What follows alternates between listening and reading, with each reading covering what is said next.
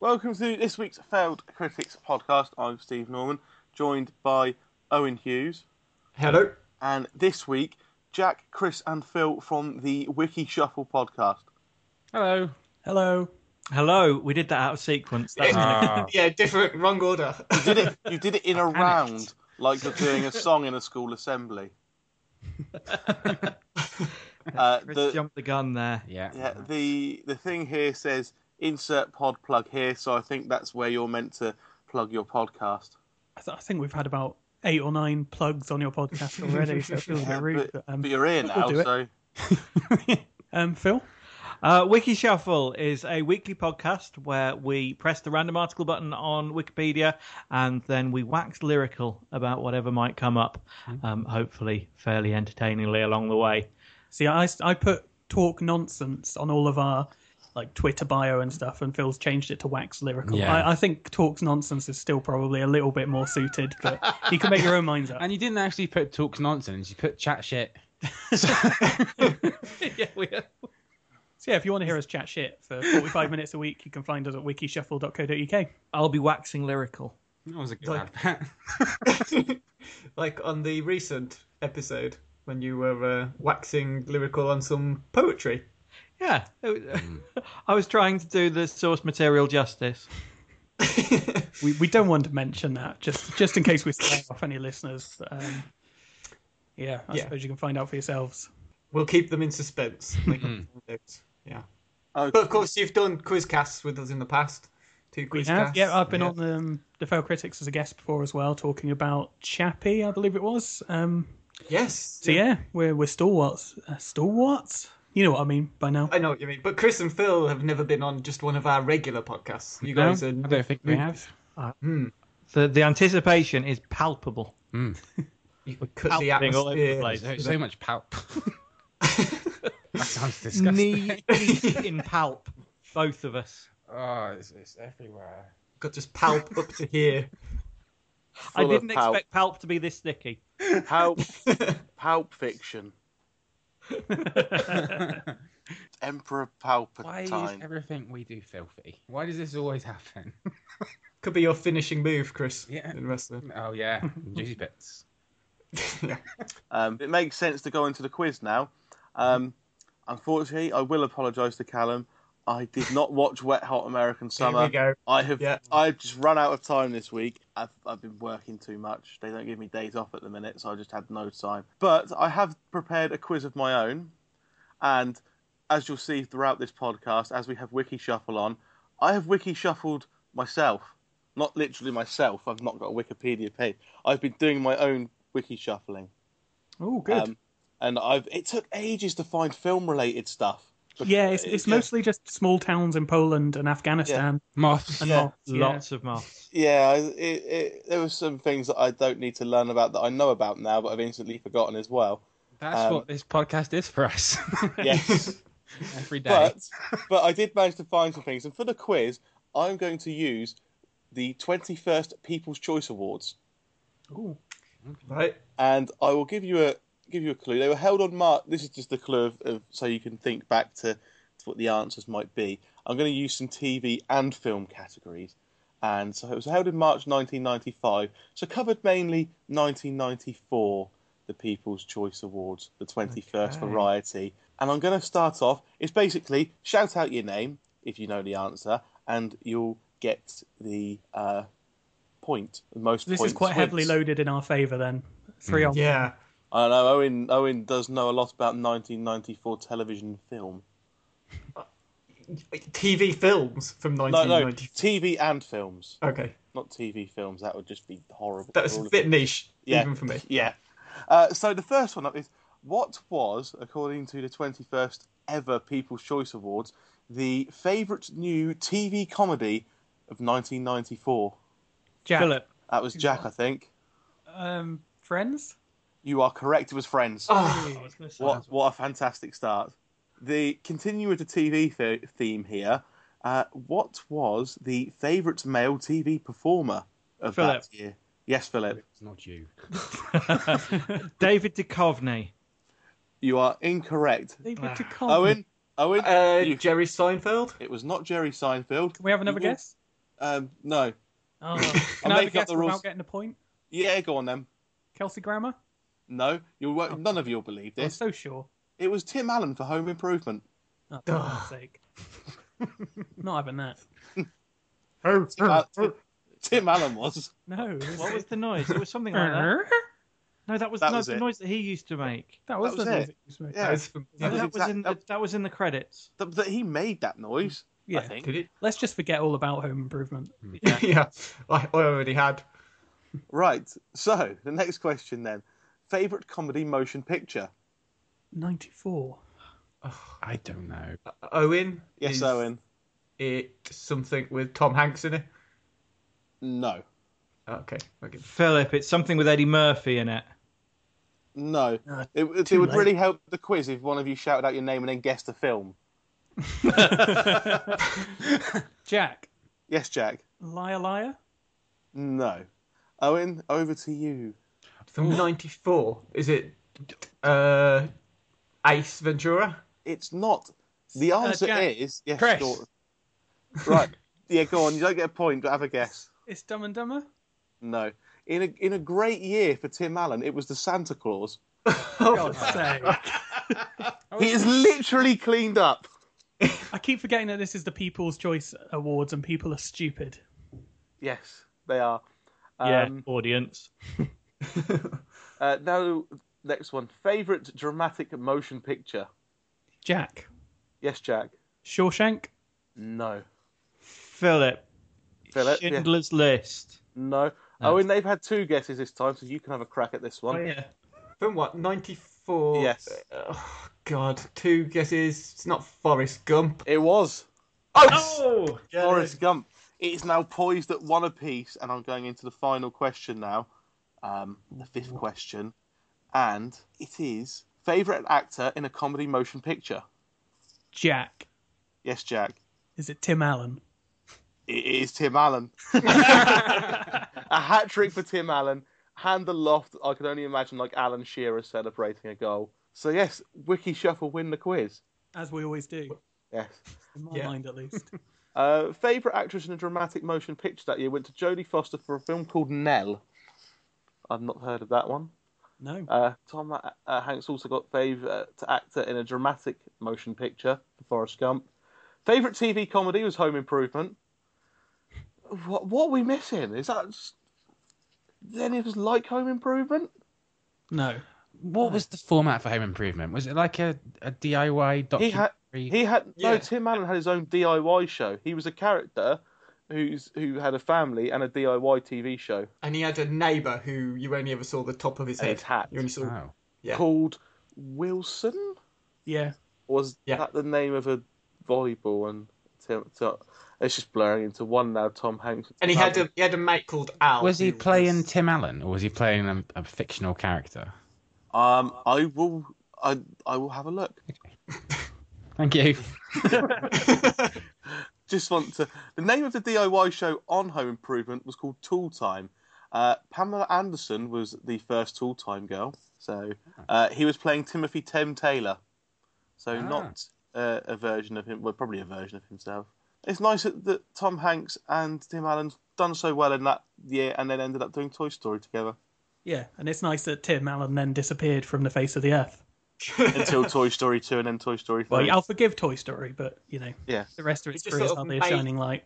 He made enough money to thankfully never be in anything else again.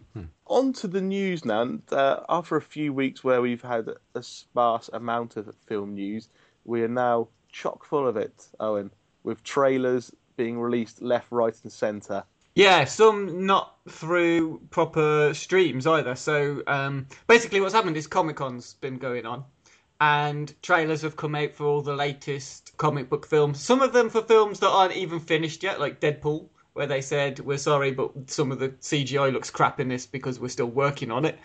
Stuff like Suicide Squad had a trailer, which was meant to be shown exclusively to the Comic-Con audience, but then, of course, got leaked. So the next thing you know, the actual trailer is being released through the studio and saying, look, we're sorry, we apologise, but due to pirates, people stealing our material, we have to release it now. so that you see it in the proper quality, which I think is a load of bullshit anyway.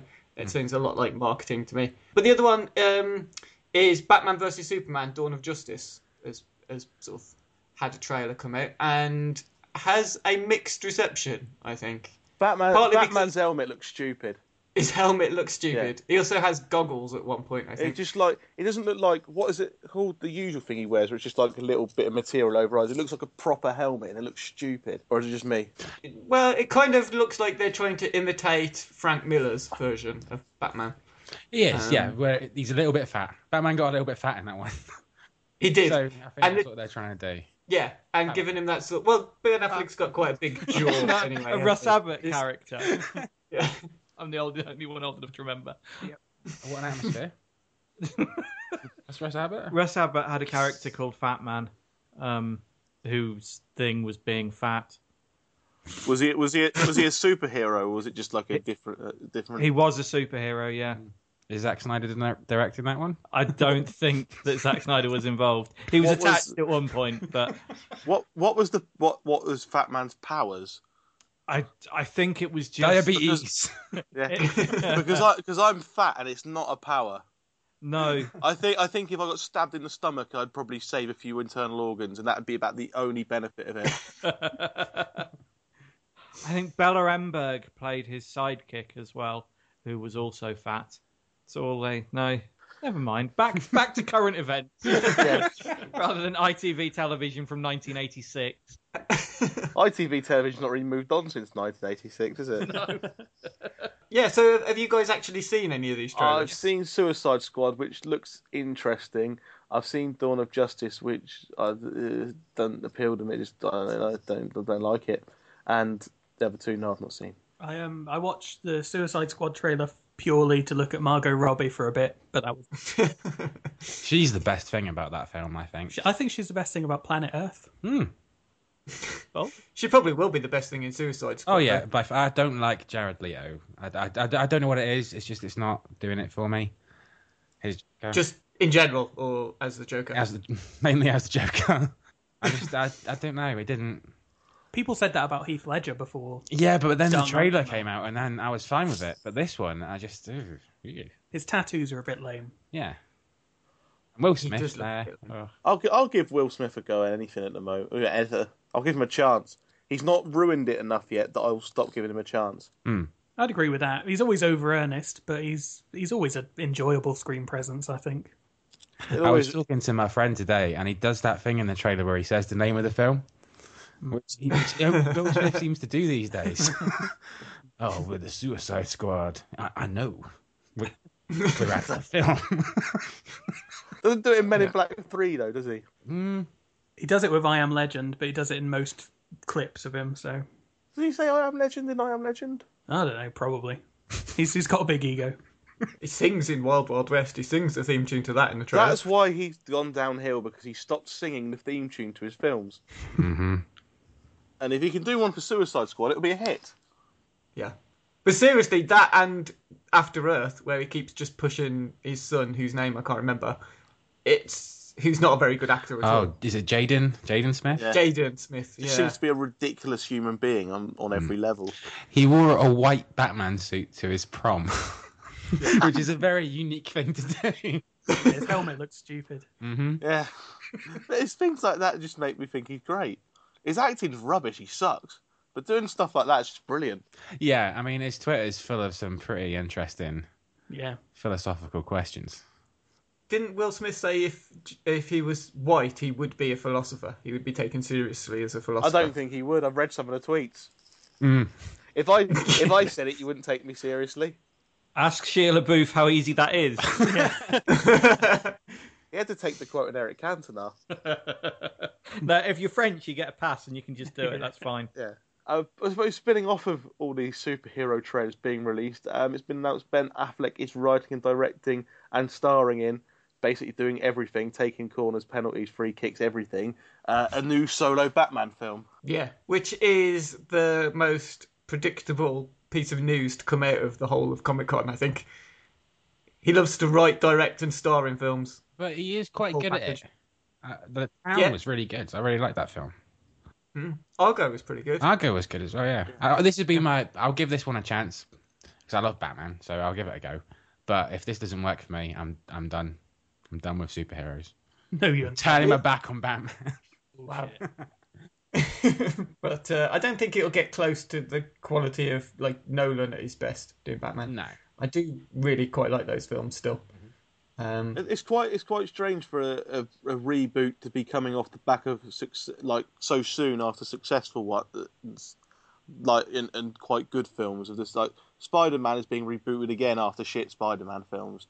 Batman is being rebooted after good Batman films. So it's got like no one's thinking, oh, it'd be good to see a good Batman film. The last one's rubbish. Everyone's thinking it's gonna have to be pretty good because the last one's really good. This one's got a lot to live up to. Have you seen who's playing Spider-Man's aunt? Is it Marissa Tomei, I think is her name? Is it? Something like that? Yeah, Marissa Tomei. Yeah. I've heard that name before. Tomei. Yeah, well, she's still playing an older woman, so I guess that's all right, Chris. Yep. It's all fine by me. But there was another trailer that was shown at Comic-Con and has since been released that I'm really excited about, which is excited. Ash versus the Evil Dead. Oh yeah, It looks great. doesn't it just? It looks fun. It looks exactly like Evil Dead should look. It rather than, looks stupid fun. yeah, completely over the top, full of gore and blood. But I mean, it's what the last Evil Dead film, which I thought was all right. It's the remake. I thought it was good, but it didn't really feel like the original Evil Dead films did. Whereas this TV show looks like it is definitely exactly the same. Which could just be because Bruce Campbell's back. But I thought the tone of it looked spot on. Yeah, I agree. I'm very excited about it. Good. Good. Good. On to complaints now. And Timothy Spall's arse has upset some people. Yes, the BDFC. They received 19 complaints. 19 people wrote in over the brief shot in the 12A film compared to a dozen for the second most complained about film, Steve McQueen's Oscar-winning race drama, 12 Years a Slave. Yeah. Have any of you guys seen that film? No, I haven't. I keep meaning to, but no, not yet. I like the quote here. In Lay's film, Spall's clothed buttocks are seen clenching vigorously. They're clothed! What are you complaining about? It's still Timothy Spall's buttocks, to be fair. You know. Imagine having an arse so vile that people would complain about it God. even when it's clothed. It's clenching. I can see it clenching. But what makes somebody think? I bet they were written letters. I bet nobody emailed these complaints. I bet they're handwritten letters by old people who are boring. Not like normal. Like some old people are all right, but like the kind of people who are old and they've got nothing better to do in life than write complaints. They come home. I saw an arse in the cinema. Fuck off. Yeah.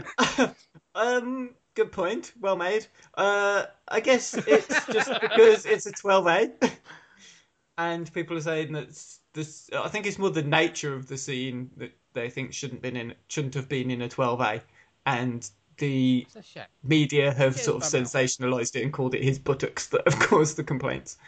But yeah, I mean, I can't even remember the scene. I really like that film, and I can't even remember what bit they're talking about. It's a bit of his arse. Okay. The bit with his arse, yeah. Probably. You know the one. Just remember. Yep. Just remember his arse, Owen. Okay, I've got it. I've visualised it. I remember. Yeah. I can remember the thrusting and the clenching. I don't think there's any thrusting. The article doesn't mention thrusting. But the other thing is that they're saying it's actually a lot less complaints than they normally get for films in a year. It was the highest complained about film with 19 complaints. But then in the same article on The Guardian, they mention how The Dark Knight in 2012 got 300 complaints. So really, 19 complaints is kind of nothing. But yeah, I just thought it was quite amusing to see that Timothy Spall's arse caused outrage. Poor Timothy. He doesn't deserve that. And he's such a good actor, and he's been so much like stuff, and then his bum is a controversial subject. Yeah. I've been in so many films. I've dedicated my life to this craft. Yeah, shame. And people still think he's from like Wolverhampton because of how he does own pair. And it's still a bit weird to see him speak in a posh accent. He's not actually from the Midlands. I can't get over that. I didn't know that. Every day's a school day on Failed Critics. There are some posh people in the Midlands, Owen. Are there? Yeah, there's like 3. Where? Just in a little conclave, kind of like some town from Harry Potter, where it's in a different dimension. Yeah, why not? Fair enough. To end part one, we're on to the next part of my wiki shuffling for this week's podcast. And the first film I came across was a Swedish film. No, not one of those ones. It was a 2012 film called Cool Girl.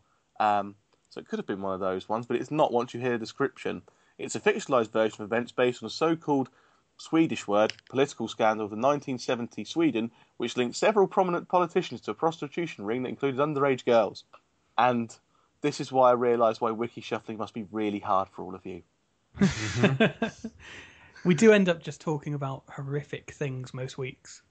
Yes, and this is a film version of a scandal from 1976 in Sweden, where it sounds like politicians were doing what BBC presenters of today were doing. To be fair, English politicians of today are doing as well. Let's not forget that. Particularly British people in positions of power and influence in the 1970s were doing what the same people in Sweden were doing. So it wasn't just a problem with Britain. Yeah, it's fine. Yeah. Hooray! If the whole world's at it, it doesn't really matter. Just nature. Everyone else was at it, so it's fine. We haven't really made a film about it yet, so maybe we've got something to look forward to soon. Who would play Jimmy Savile in your version of that? Is this a genuine question? Tom Hardy. Are we gonna Tom Hardy could do a great Jimmy Savile. Yeah. Charlie Sheen, maybe? Alistair McGowan's playing him in like a stage show, isn't he? Yeah, but Alistair McGowan plays everyone, so... Well, yeah. Oh, but no, he is playing him in a stage show. So does Tom Hardy. Tom Hardy playing Alistair McGowan playing Jimmy Savile. That could work. Ian McKellen. I would watch Tom Hardy play anybody or anything, though, so... I think you could have a film of the 70s BBC paedophile ring where Tom Hardy plays every single character. What, in the same way that Eddie Murphy played everyone in The Nutty Professor? Yeah. Yes. That's yes, the kind but a of little tone bit that better. they'd be going for. This is why people don't take us seriously. I don't know what your problem is. I'm really looking forward to the nutty radio presenters.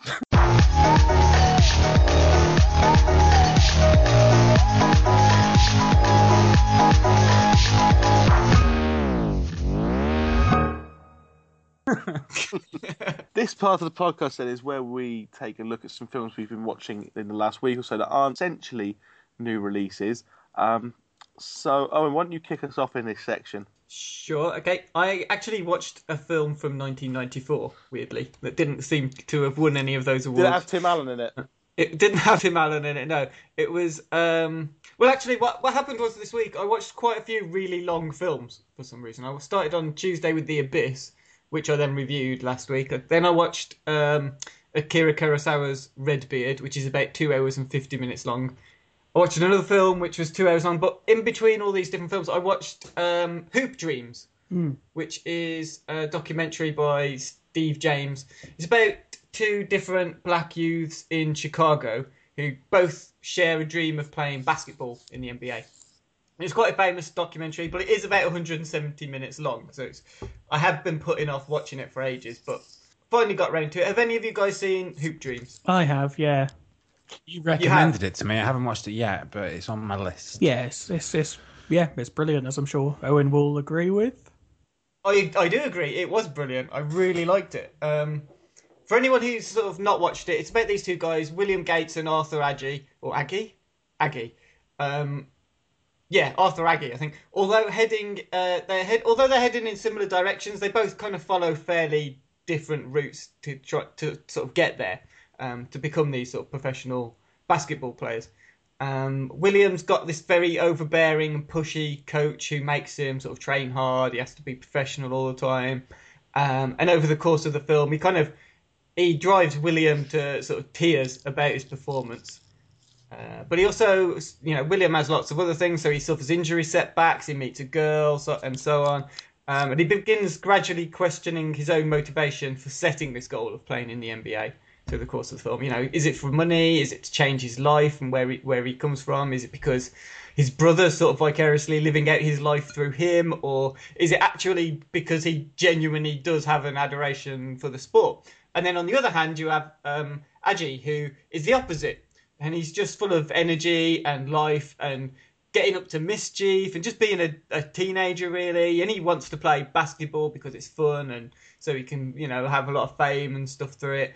And then basically, you see him having to go through the school system and sit through class and squandering some chances that he gets due to both misfortune, stuff that kind of befalls his family and in particular his dad, and it's sort of out of his hands. But then it's even due to his own undoing sometimes. So basically, he does the absolute bare minimum to get by in school, just so long as he can remain in the basketball team and hang out with his mates. But, he also, like I say, has a lot of problems with his home life, and his mum has to try and raise him, and his brothers, who comes across as a real sort of legend in this film. She's really got quite a difficult job, but she does really well. But, it's not specifically a film about basketball. It's really a documentary about the US educational system, and certainly more so than it is about black American kids playing basketball, really. It's about what's the driving factor between these kids being pushed towards amateur and professional basketball contracts. Is it kind of to lure them into university or college because they can't afford it unless they get a sports scholarship?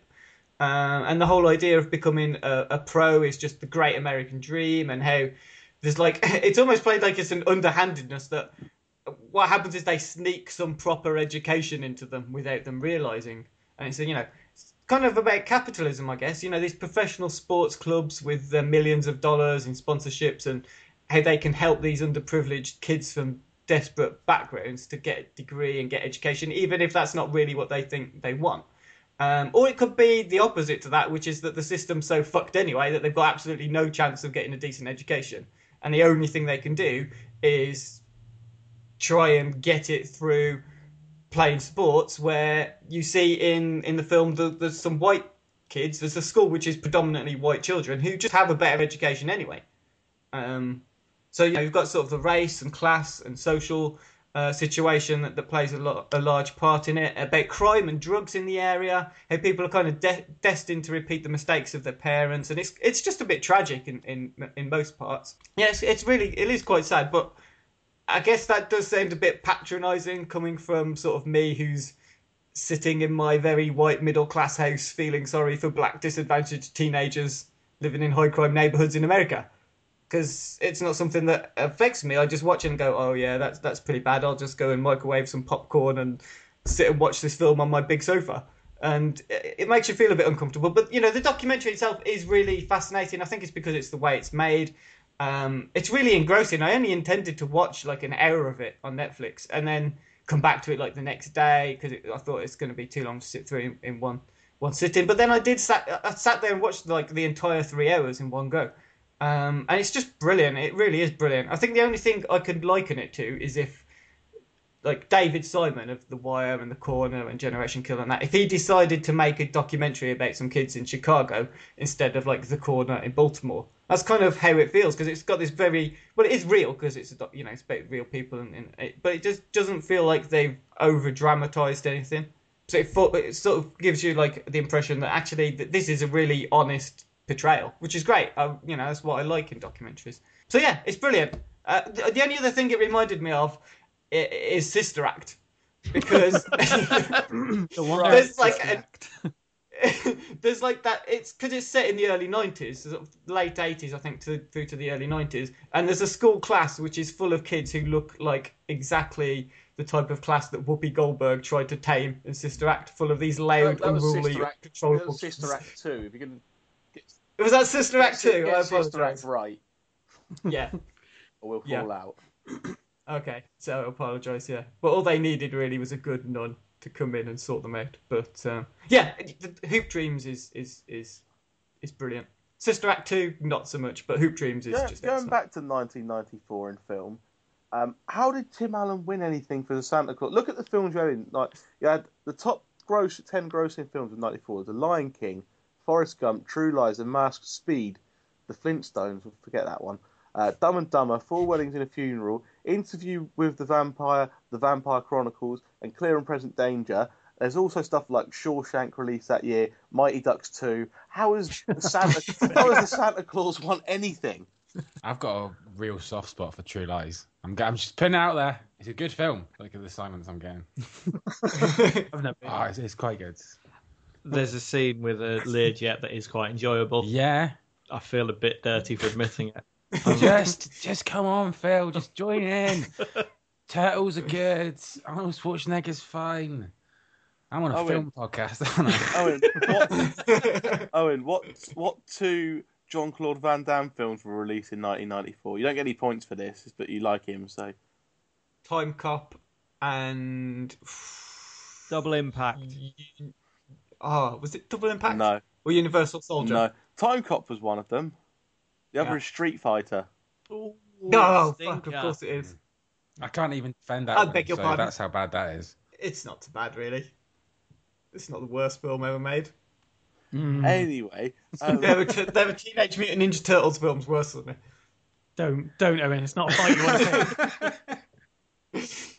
Anyway, Wiki Shuffle, what have you been watching this week? I'll start us off.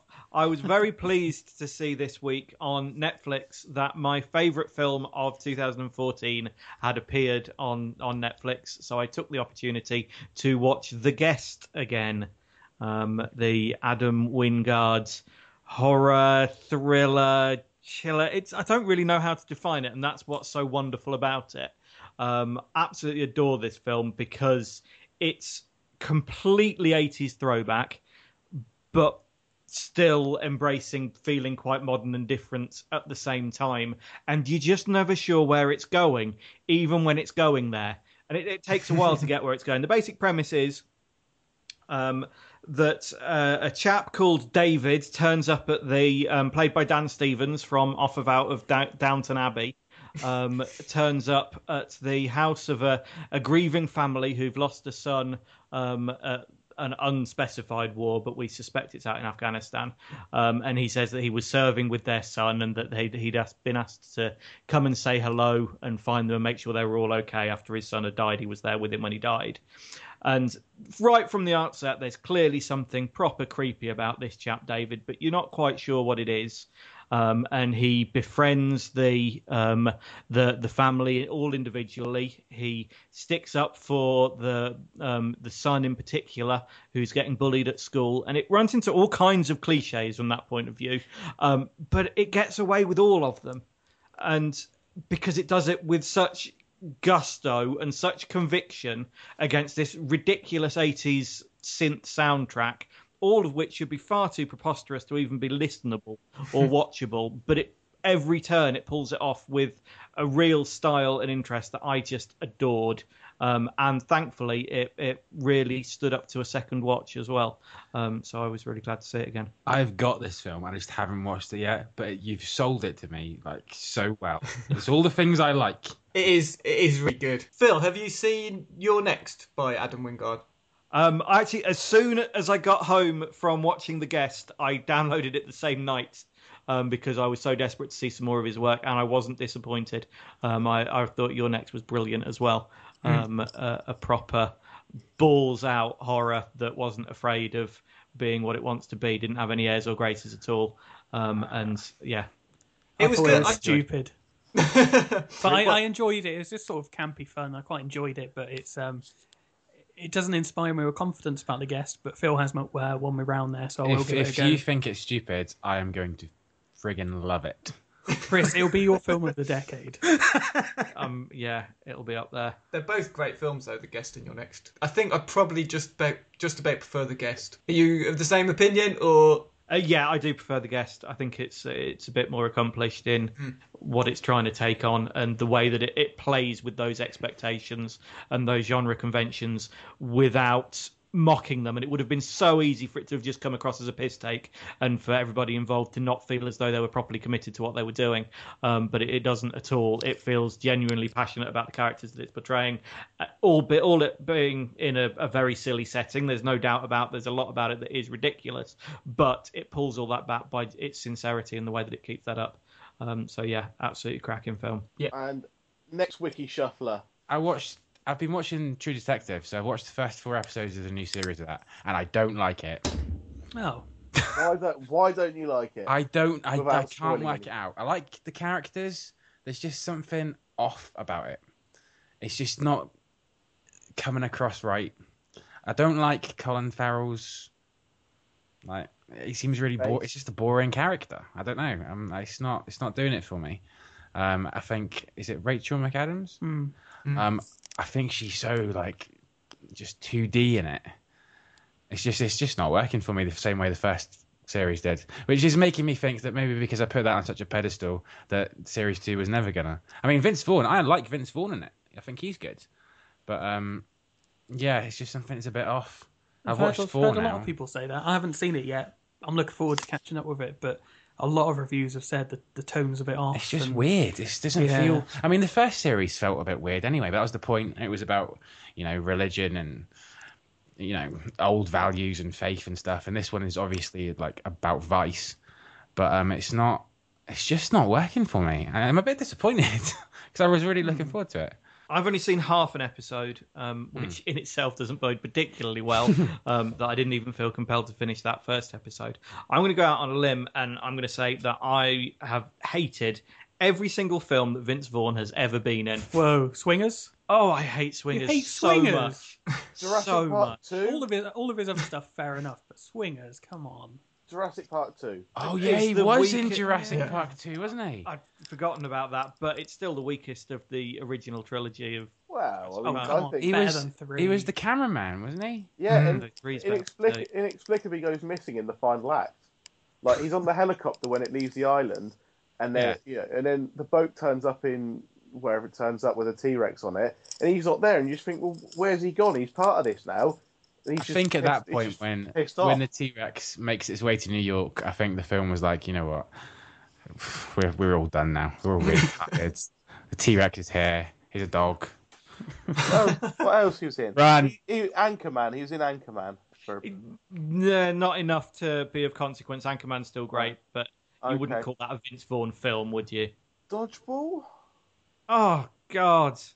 Dodgeball's all right. No. The remake of Psycho.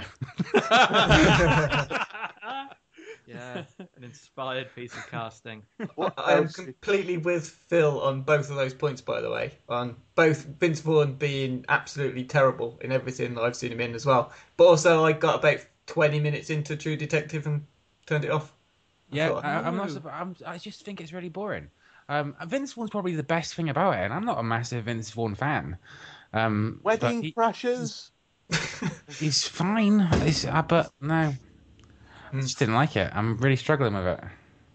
I'll keep watching it. I'll watch it to the end. It's only 10 episodes in this series of True Detective. Is it 10? I think it's 8. Well, the last one was 8, I think, wasn't it? Hey, I'll finish it because it's halfway through now. And I hope I change my mind about it because... I think the first series only really truly kicked in episode 4. And yeah, this is the thing. No, I disagree. I think it was fantastic. I think it got it sort of peaked in episode 4 and then went slowly downhill and then dropped off a cliff for the last couple of episodes, which just didn't work for me at all. Especially the last one where they changed the perspective entirely and started showing things that were off of the main characters. That don't alter the mood that much, especially if you're not going to do it well. You're going to turn it into some weird TV cop procedural thing, whatever the hell that last episode was. I mean, I'm not going to spoil anything because it's literally been the other day. But I watched the 4th episode of the second series last night, and they try and do a similar thing that they did in the 4th episode of the first series. Long continuous take. Sort of. It was a very long sequence, and it just didn't feel right. It's just completely not what I expected from that. Considering the cast is so good and it looks great and the theme song's brilliant, but it's just it's just not getting me, which is a shame. Couples retreat? That's an idea. That's an idea. Got to see how these things pan out. Yeah, 4 Christmases. Can't say I've seen that one. No. The Internship. Oh, God, that was the one that was... The Google one. Yeah. Fred Claus. Yeah, no, you're not talking around. No. He did a remake of Starbuck, a French Canadian film, last year or the year before. They changed the name to I don't know, some shite. I can't remember.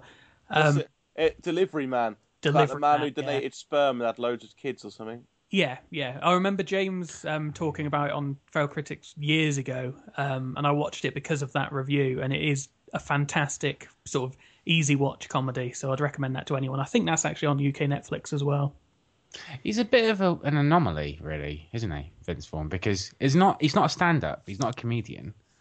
He's just an actor, but a comic actor that's not necessarily very good. Yeah. A comic actor that's not funny and can't act. Great. He just knows people. He's got 2 jobs to do, and he can't do either of them.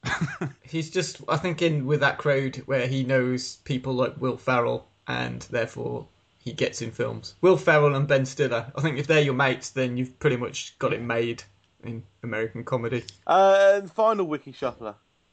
Yeah, I mean, the only film I've seen in the last 10 days is one that I don't have a huge amount to say about.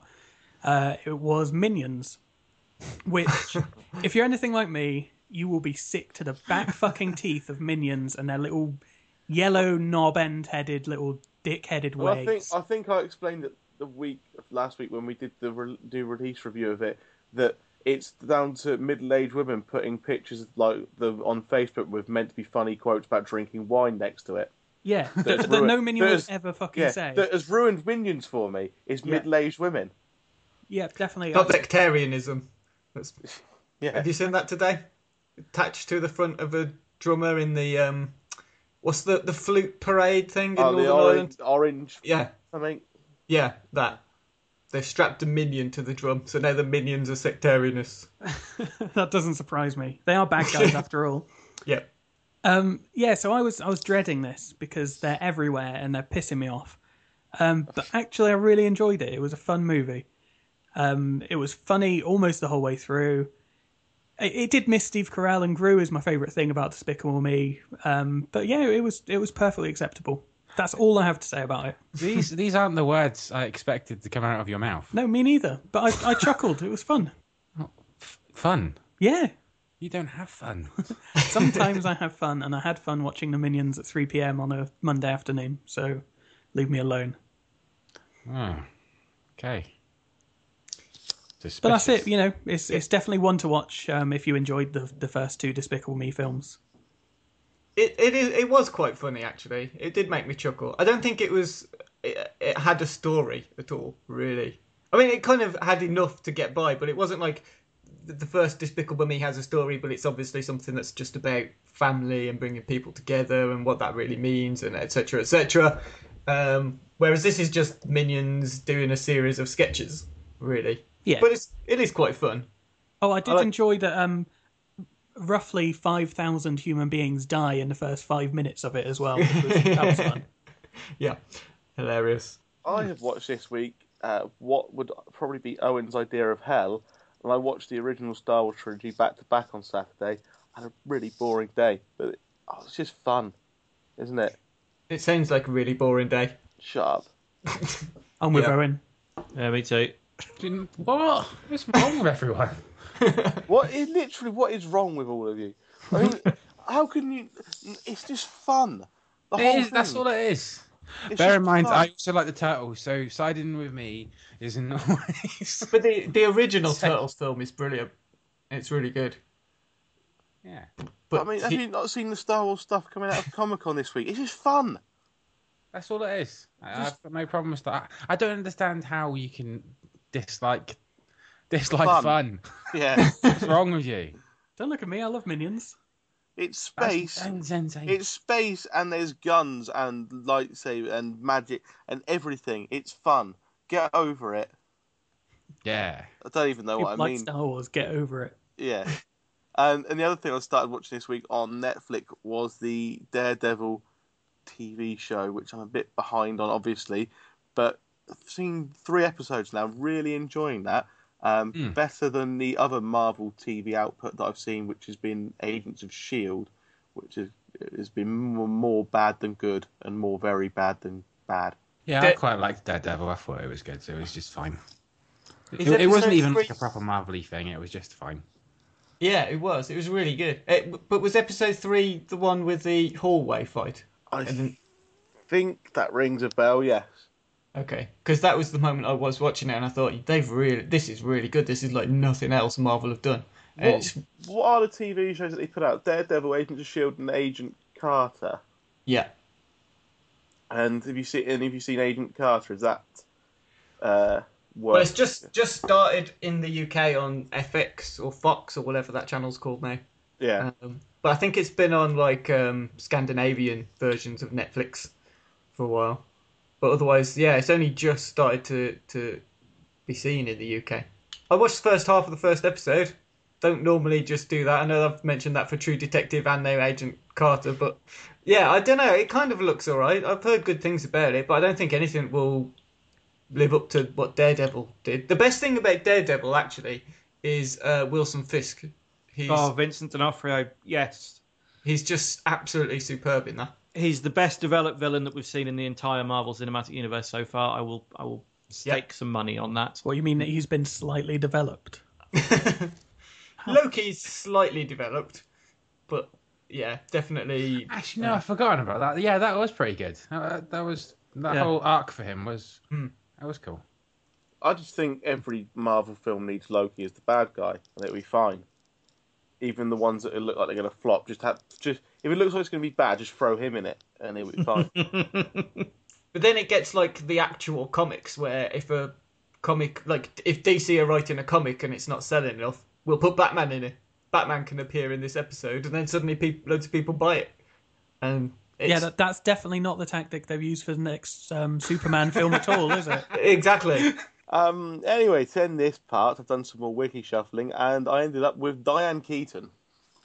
Oh, I love Diane Keaton. Yeah. Bit of trivia here. She featured as Kay Adams in The Godfather 2 and The Godfather 3, but I bet none of you knew that she also played Kay Adams Corleone in The Godfather Saga, a TV miniseries from 1977. Wasn't the miniseries the films edited into a miniseries? It was The Godfather and The Godfather Part 2, apparently. Now I've just found out. Over 4 consecutive nights. I don't know why they've done that. Well, they were long films, I suppose. But there you go, I did know that. You did. Yeah. It had additional scenes, though, so...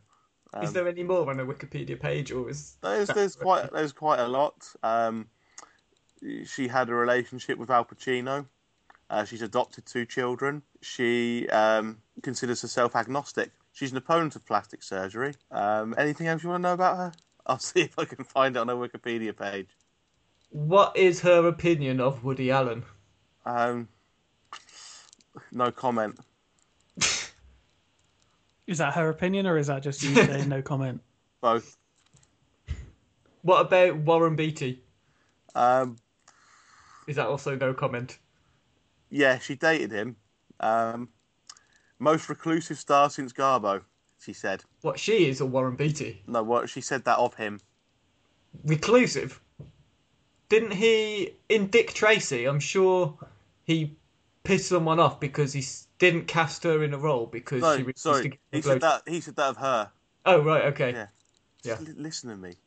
I'm sorry. It's all right. And she is going to be voicing a character called Jenny in the upcoming Pixar film Finding Dory. Oh, is that still coming out? I completely forgot about that. It's still happening. It's due for release on June the 17th next year. Soon. Great. Does anyone care about that? Yeah, look, Pixar can do whatever, and I'll always go and see their films. It's been confirmed that characters from the first film will be appearing in the sequel, including Dory, Nemo, Marlin, and the Tank Gang. I don't know who the Tank Gang are. Yeah. Oh, the tank, just fish the tank. Guys in the tank. Yeah. I was thinking more an actual tank. It didn't make any sense to me.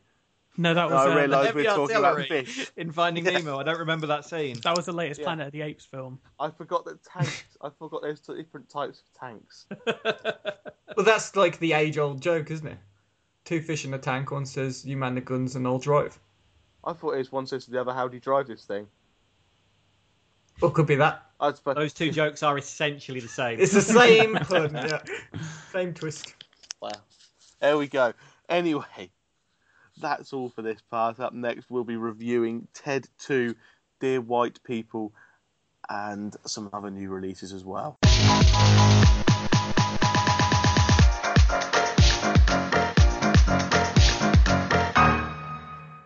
our first new release being reviewed this week is Song of the Sea. And who has seen that? Just the one of us, isn't it? I have. Jack from Wiki Shuffle. Hello. Yeah. So, Song of the Sea is an Irish animation by the folks that made The Book of Kells. I don't know if anyone's seen that. I haven't. No. Very well-regarded animated film.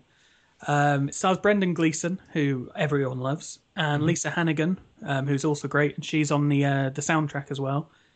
It's basically an animated version of an old Irish folk tale in which a young boy discovers that his sister is a selkie, which is a seal, a woman who's partly seal. So it's an Irish, Scottish, and Faroese folklore tale. Which part of her is a seal? Just Like- bits here and there. It's sort of like a mermaid book, but as a seal. It's interesting. It's not something I'd known about before, despite having Irish and Scottish heritage. But Like, is why not? Is the top half seal and the bottom half woman, or the other way around? Which would you prefer, Steve? Well, that's the question, isn't it? It's been a while since I saw this. I saw this when I was in Ireland, and it was released a while back. And I can't really remember. I think she's got like a seal tail, or do seals have tails? Yes, they do. I don't know. No, they just have feet. They're just one big tail. They're just a tail. Yeah. She's just a young girl with a big seal tail. I don't know. A young girl with a big appendage. Yes, Yeah. sure. Yeah. We'll go with that. Yeah. She's also a mute. She hasn't really had much luck. So her brother decides that he must find her voice and... How come he's not part seal? Oh, I can't remember. Different dads. No, they have the same dad. That's Brendan Gleeson, and they I don't know. I never really got around to explaining that. Doesn't It make might have sense. done. I don't know. It was a little while. I can't really remember. The So. science in this film sounds a bit ropey. Yeah, well, I mean, it's very like Studio Ghibli films, which are heavy on the fantasy elements. It's very like Ponyo, actually, if anyone's seen that. But yeah, basically, he wants to find her voice and free some supernatural creatures from the spell of a Celtic goddess. As you do. Don't we all? Yeah. And I'd say, actually, if you don't know this sort of area of Irish folklore, it can be a bit tricky to keep track of what's going on. There's a fair bit of exposition, but I'd say it does leave a few details up in the air, which can be a bit difficult. But there are some universal themes to stick to. There's a lot about loss in there, being afraid of a parent's anger, that kind of thing. Just things that kids may relate to. But yeah, selkies, and there's wood witches, and there's something about badgers as well, which everyone loves badgers, but I can't say I know too much about them. And badgers and seals are notorious enemies, if I remember. They are, yeah. So yeah, the big badger and seal fight at the end is really good. I don't want to bring this film down much because it is one of the most beautifully animated films I've ever seen. It is absolutely stunning. It is Studio Ghibli level stuff. It just feels like the whole film shimmers almost. It's really beautiful to watch. But the story did fall down for me a little bit. It's well put together, but it just bored me in little places. It's sort of like a bad video game where you're constantly on like fetch quests. So it's like, let's go and find our mother, and then it's let's go and find the king of the fairies, and then it's let's go find the jacket that you misplaced. And that is actually the progression in the film, which sort of gets ramping up the tension. yeah. Mother, king of the fairies, jacket. So seal versus badger would have been better then. That would, yeah. Or Seal versus Badger 3D. Sealosaurus versus Badger Constrictor. Badger Constrictor all the way. So yeah, the story just didn't quite grab me. I think it was quite basic, and the animation filled in a lot of the gaps. It's very heartfelt though, and the last 10-15 minutes were very sad, and they almost got me crying, but not quite. The girlfriend did cry buckets though, so Don't know how to cry. I cry a lot at films, to be honest. What was the last film you cried at? Oh, good question. Do you know what? I watched it's not a film, but I watched the last 10 minutes of the TV series 6 Feet Under again on YouTube recently. And the first time I watched that, I sobbed my heart out for about half an hour. I cried and cried and cried like a little baby. It was pathetic. And I was an 18-year-old boy at this point, trying to. See, with you, I can imagine you like crying at wrestling. I can see that. Who cries at wrestling? I don't. You. Just when people suggest that it's not real. So yeah, I watched that on YouTube again like last week, and yeah, had a little cry at that. So I do get there. I can beat that for a most recent film cried at story, which was earlier today. It wasn't even watching the film; it was discussing the scene in Pride with the sandwich cutting. Not to add any spoiling. Yeah. Oh, that's a beauty. And yeah, just talking about that with my girlfriend, who's only she'd only just seen it, so we were talking about it, and I didn't see it, but it was enough for me to well up a little. Oh, I did have tears in my eyes during Pride, actually. Oh, such a cracker! Yeah, great film. How lovely. So, how lovely. We're all men with emotions. How very 21st century of us all. Indeed. So if you do want a little bit of a cry, I would recommend Song of the Sea. It's not, I wouldn't say the story is anywhere near Ghibli standards, but it's definitely worth a watch, especially if you're into animation. And yeah, it'd be hard to imagine that nobody would be charmed by it on at least some level. Okay. Next up, Dear White People, a new release from America. It's been doing well at the likes of Sundance Film Festival and is a comedy drama about black students mixing into kind of a quite prestigious, Winchester University in America. I think it's myself and Phil who've seen this one. Yep, I've seen it as well, actually, yeah. Okay. So yes, what do we think of it? I mean, it's classed as a comedy. Certainly had funny moments in it, but it's not kind of one of those laugh out loud. It's not a comedy in the same way as Ted 2 tries to be a comedy, is it? No, it's not, and it's not as much as the trailer wanted you to believe it was going to be. A bit more full-on comedy as well. It was difficult to know quite what it wanted to be on that spectrum of drama through comedy. Yeah. There was definitely moments that made me smile, and there was definitely moments where it really knew what it was, and then there were others where I felt it lost its way and it didn't know where it wanted to fit on that spectrum. But I didn't feel like that was accidental. I feel like that was kind of its point. The whole way through, it wanted to both hold a mirror up to what racism is in the modern American situation, while at the same point saying that's not an answerable question. And we can poke fun and we can address it seriously. They've got both of those approaches have got as much chance of each other of actually getting an answer for this, and that's kind of where it was going through. I enjoyed the film; it kept me engaged. I thought visually, it started off very strongly, and then got a little bit tired and wasn't putting as much effort in, and it waned a little bit on the visual power that it had got. I enjoyed it. I am a white person, so I'm target demographic, definitely. Mm-hmm. See, I don't agree. I don't think this film is for us. And it says it right there. I know. But for starters, we need. It's got your name in the title, kind of. Yeah, I know. But I feel like we need to address the fact that we are 5 white dudes talking about a film called Dear White People, which is my girlfriend's black, so I can get away with a few little slips in. I can't, honestly. Steve, I have loads of friends who are black, so yeah. Yeah. Sorry, Phil. Go ahead. I think I was finished. Are you done? Yeah. Okay. I echo all of those points from Phil, really. I feel like most of the praise that was given to the film was sort of... It sounds a bit harsh, but I think the praise given to the film was doing so based on what it's trying to do rather than what it actually achieved. It's just so self-conscious, which is kind of what is not partly what the film's about exactly, in itself as well. It's part of the point, but I just couldn't allow my brain to go with it without sort of analysing every single little thing and every line and trying to figure out what the director's saying. And it is the point, but at the same time, I couldn't just settle into it and enjoy it as a film. It's not immersive. Definitely not an immersive film. It's making you think about what you're thinking about, which is a valid aim, but it's not a very Hollywood take on what a film should be.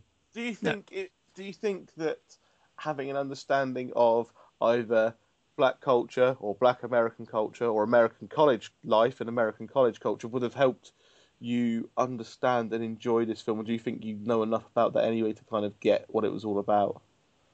I think I know enough that I got the gist, but there was definitely a few references in there that just went right over my head. Yeah. Phil?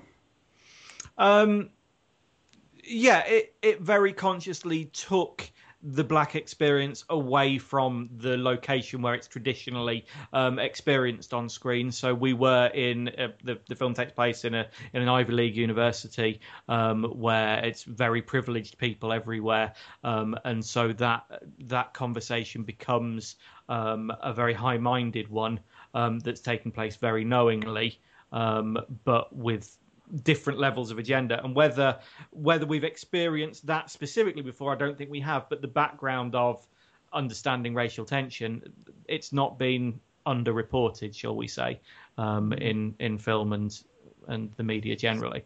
God, this has gone all very Newsnight Review, hasn't it? It's the first time that's ever happened on this. Yeah, throw some more Vince Vaughn films at us, Steve, Yeah. quick. Next up, Ted 2.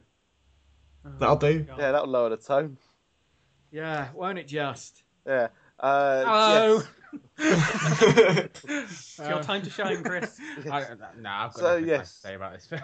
Yes, Ted 2, the sequel to Ted, made by Seth MacFarlane of Family Guy fame and also starring Mark Wahlberg, reprising their roles from the original. What do we think? Basically, my opinion was not as good as the first one, which isn't as good as Family Guy at its peak. He's just diminishing returns now, except that Wild Wild West film that he did, which was rubbish. I didn't really like the first film, and I think this one's even worse, to be honest.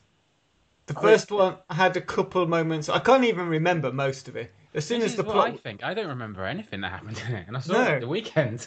as plot was developing in Ted 2, I was like, what are they talking? Oh yeah, there was that other girl who he was with in the first film, and then married, and they're divorced Because she didn't want to do the second film. She didn't want to be in the second film.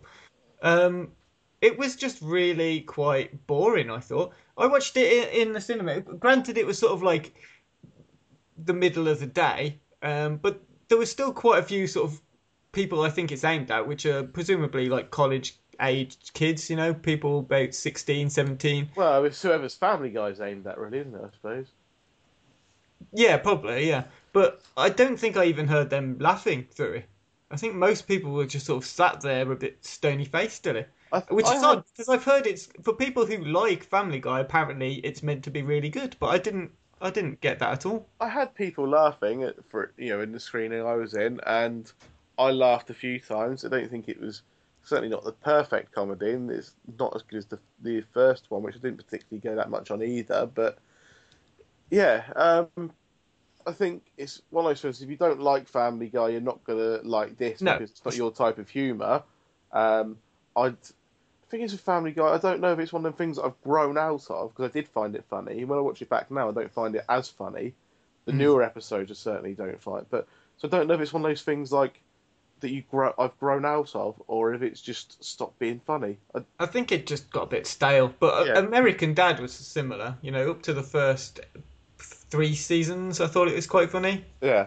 But I can't be bothered to watch it anymore, and I think it's just it's the same thing over and over and over every episode. I think it's the worst possible thing that can happen to a comedy film when it's like it's fine. I've got nothing really negative to say about it. But I can't remember anything good or funny. Yeah. It's fine. Well, let me step in and say something because I fucking hated it. I was going in expecting to feel the same way as I felt about the first film, which was, yeah, it's fair enough. It's trying to do something there. It's a different idea than we've seen before. I'll give it a crack. I thought it was lazy and tired, and that nobody involved had put in the mildest bit of effort with it. And that was the bit that I found the most unforgivable about it, is that nobody seemed to be putting the effort in. There were ideas in there that were so completely underdeveloped. Like, I wonder what would happen if Ted drives a car. Okay, that's a great starting off.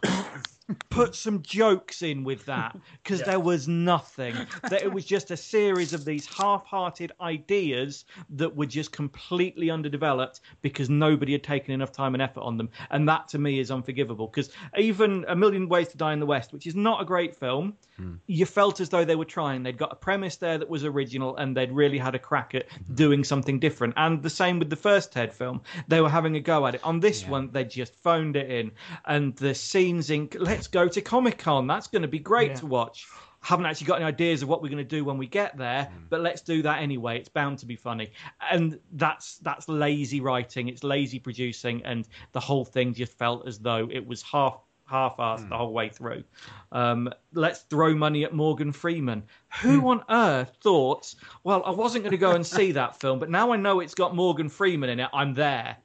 He's in every film, isn't he? Spend the budget on writing it better. Yeah. Or the Liam Neeson thing was just cringeworthy. What was that?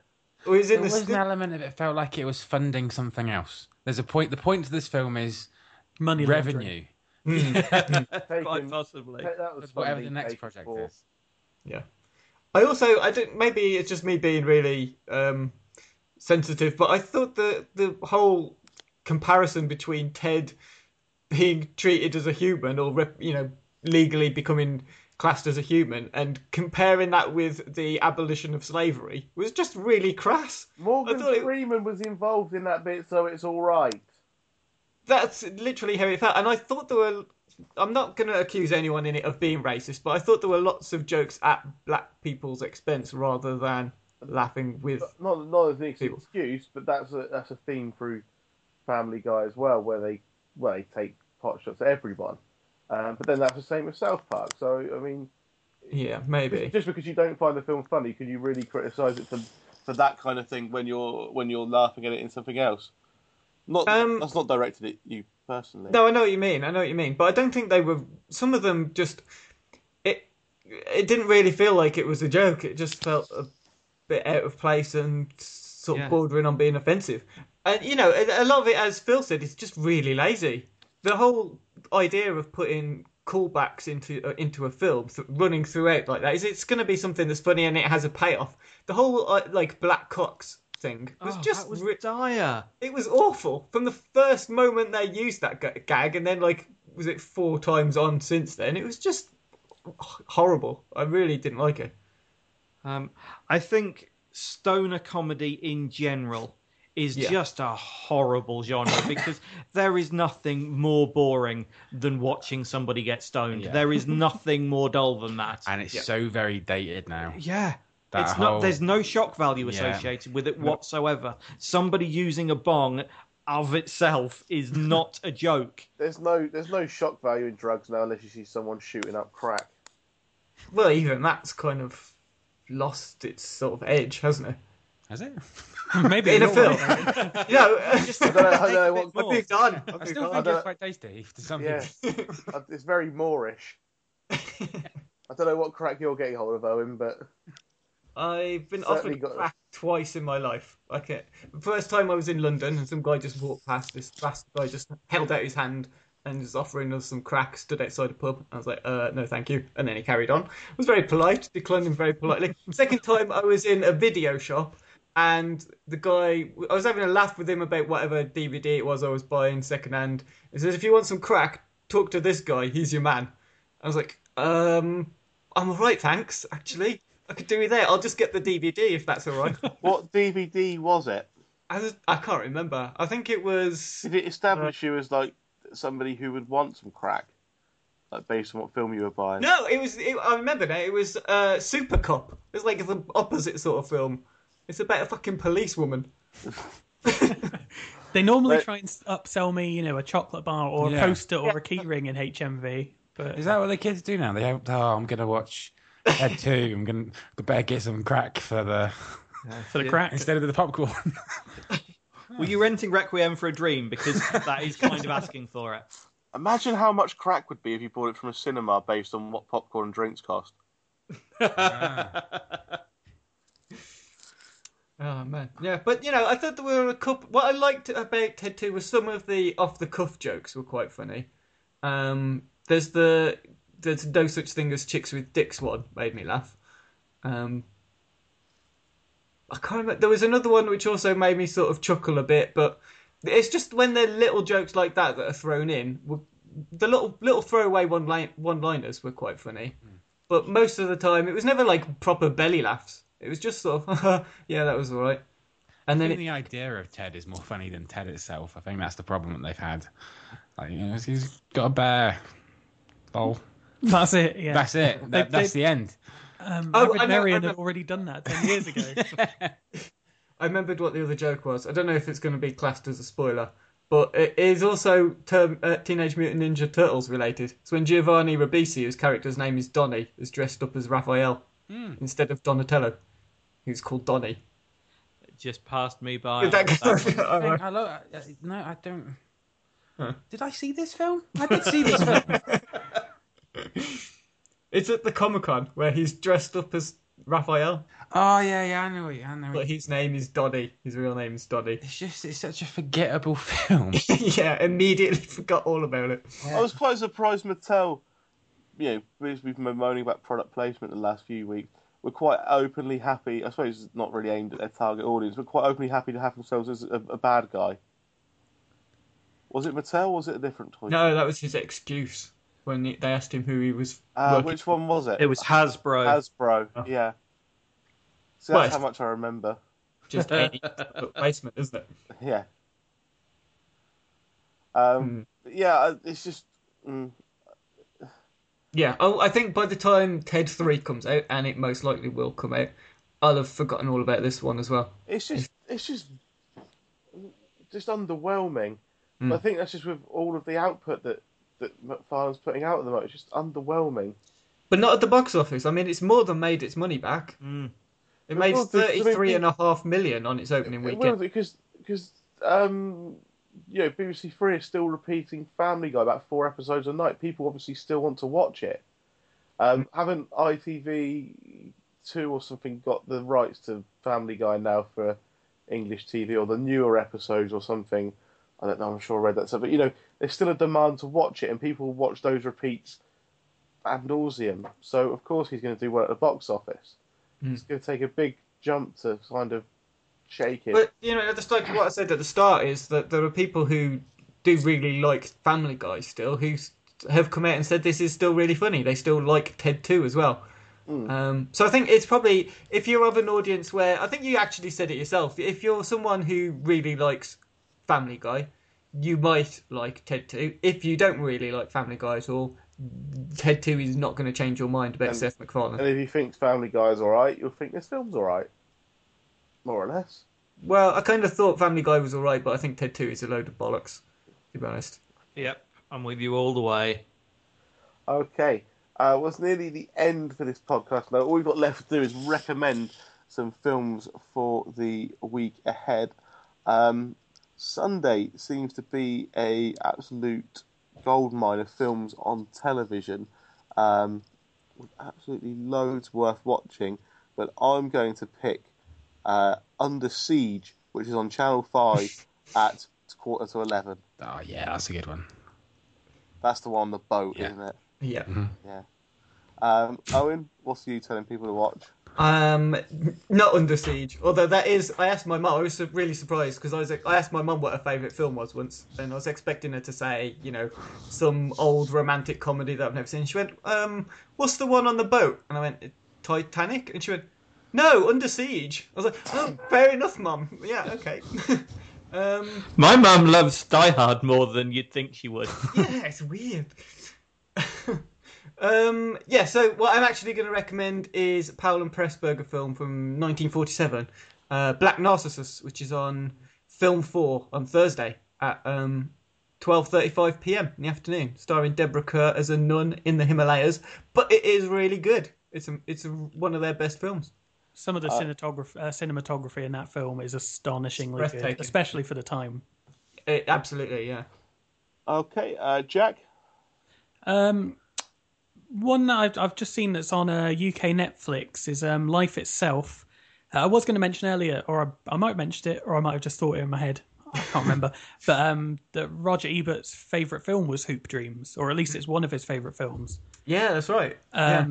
So yeah, in that spirit, Life Itself, the documentary on Roger Ebert's life, which he would be very proud of. I think it's a truly fantastic documentary, and it's not just about Roger Ebert. It's about, as the title suggests, life itself. Okay, Phil. I haven't prepared anything for this bit. I wasn't ready. Sorry. That's All right. Fine.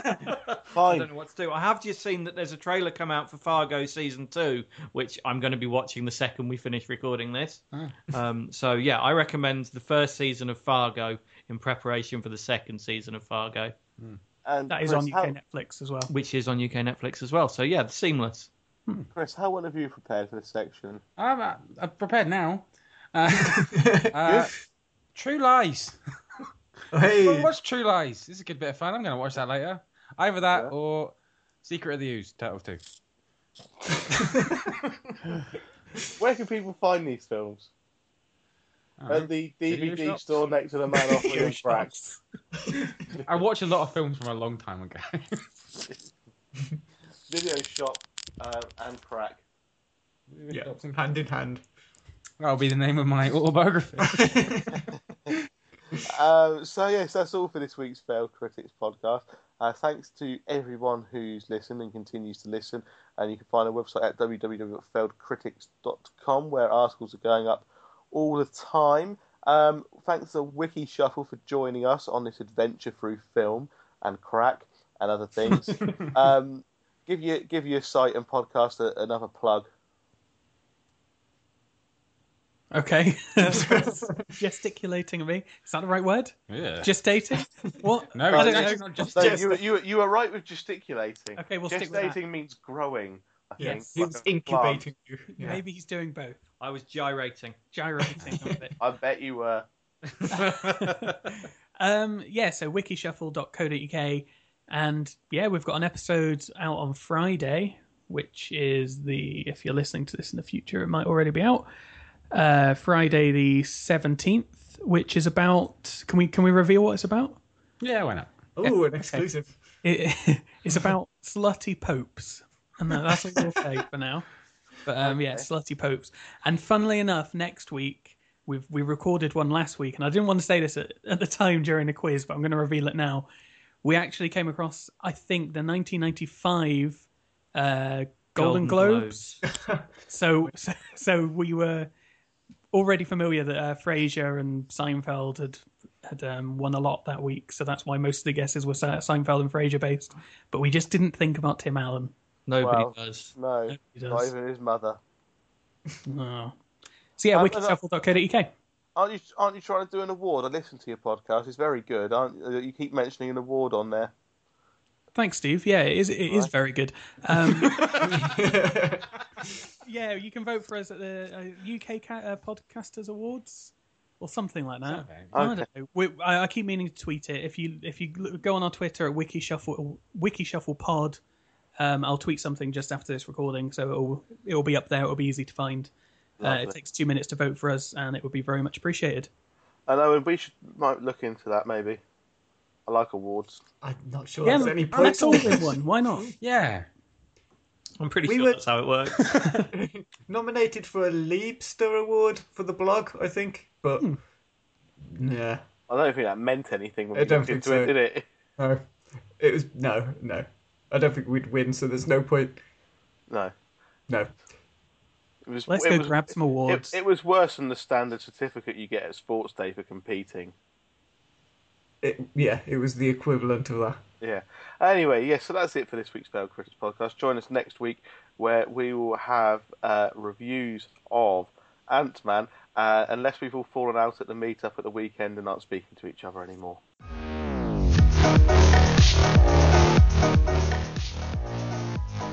The Failed Critics podcast is presented by Steve Norman and Owen Hughes, created by James Diamond, with original music provided by Kevin MacLeod of Incompetech.com, remixed by James Yule of JamesYule.com.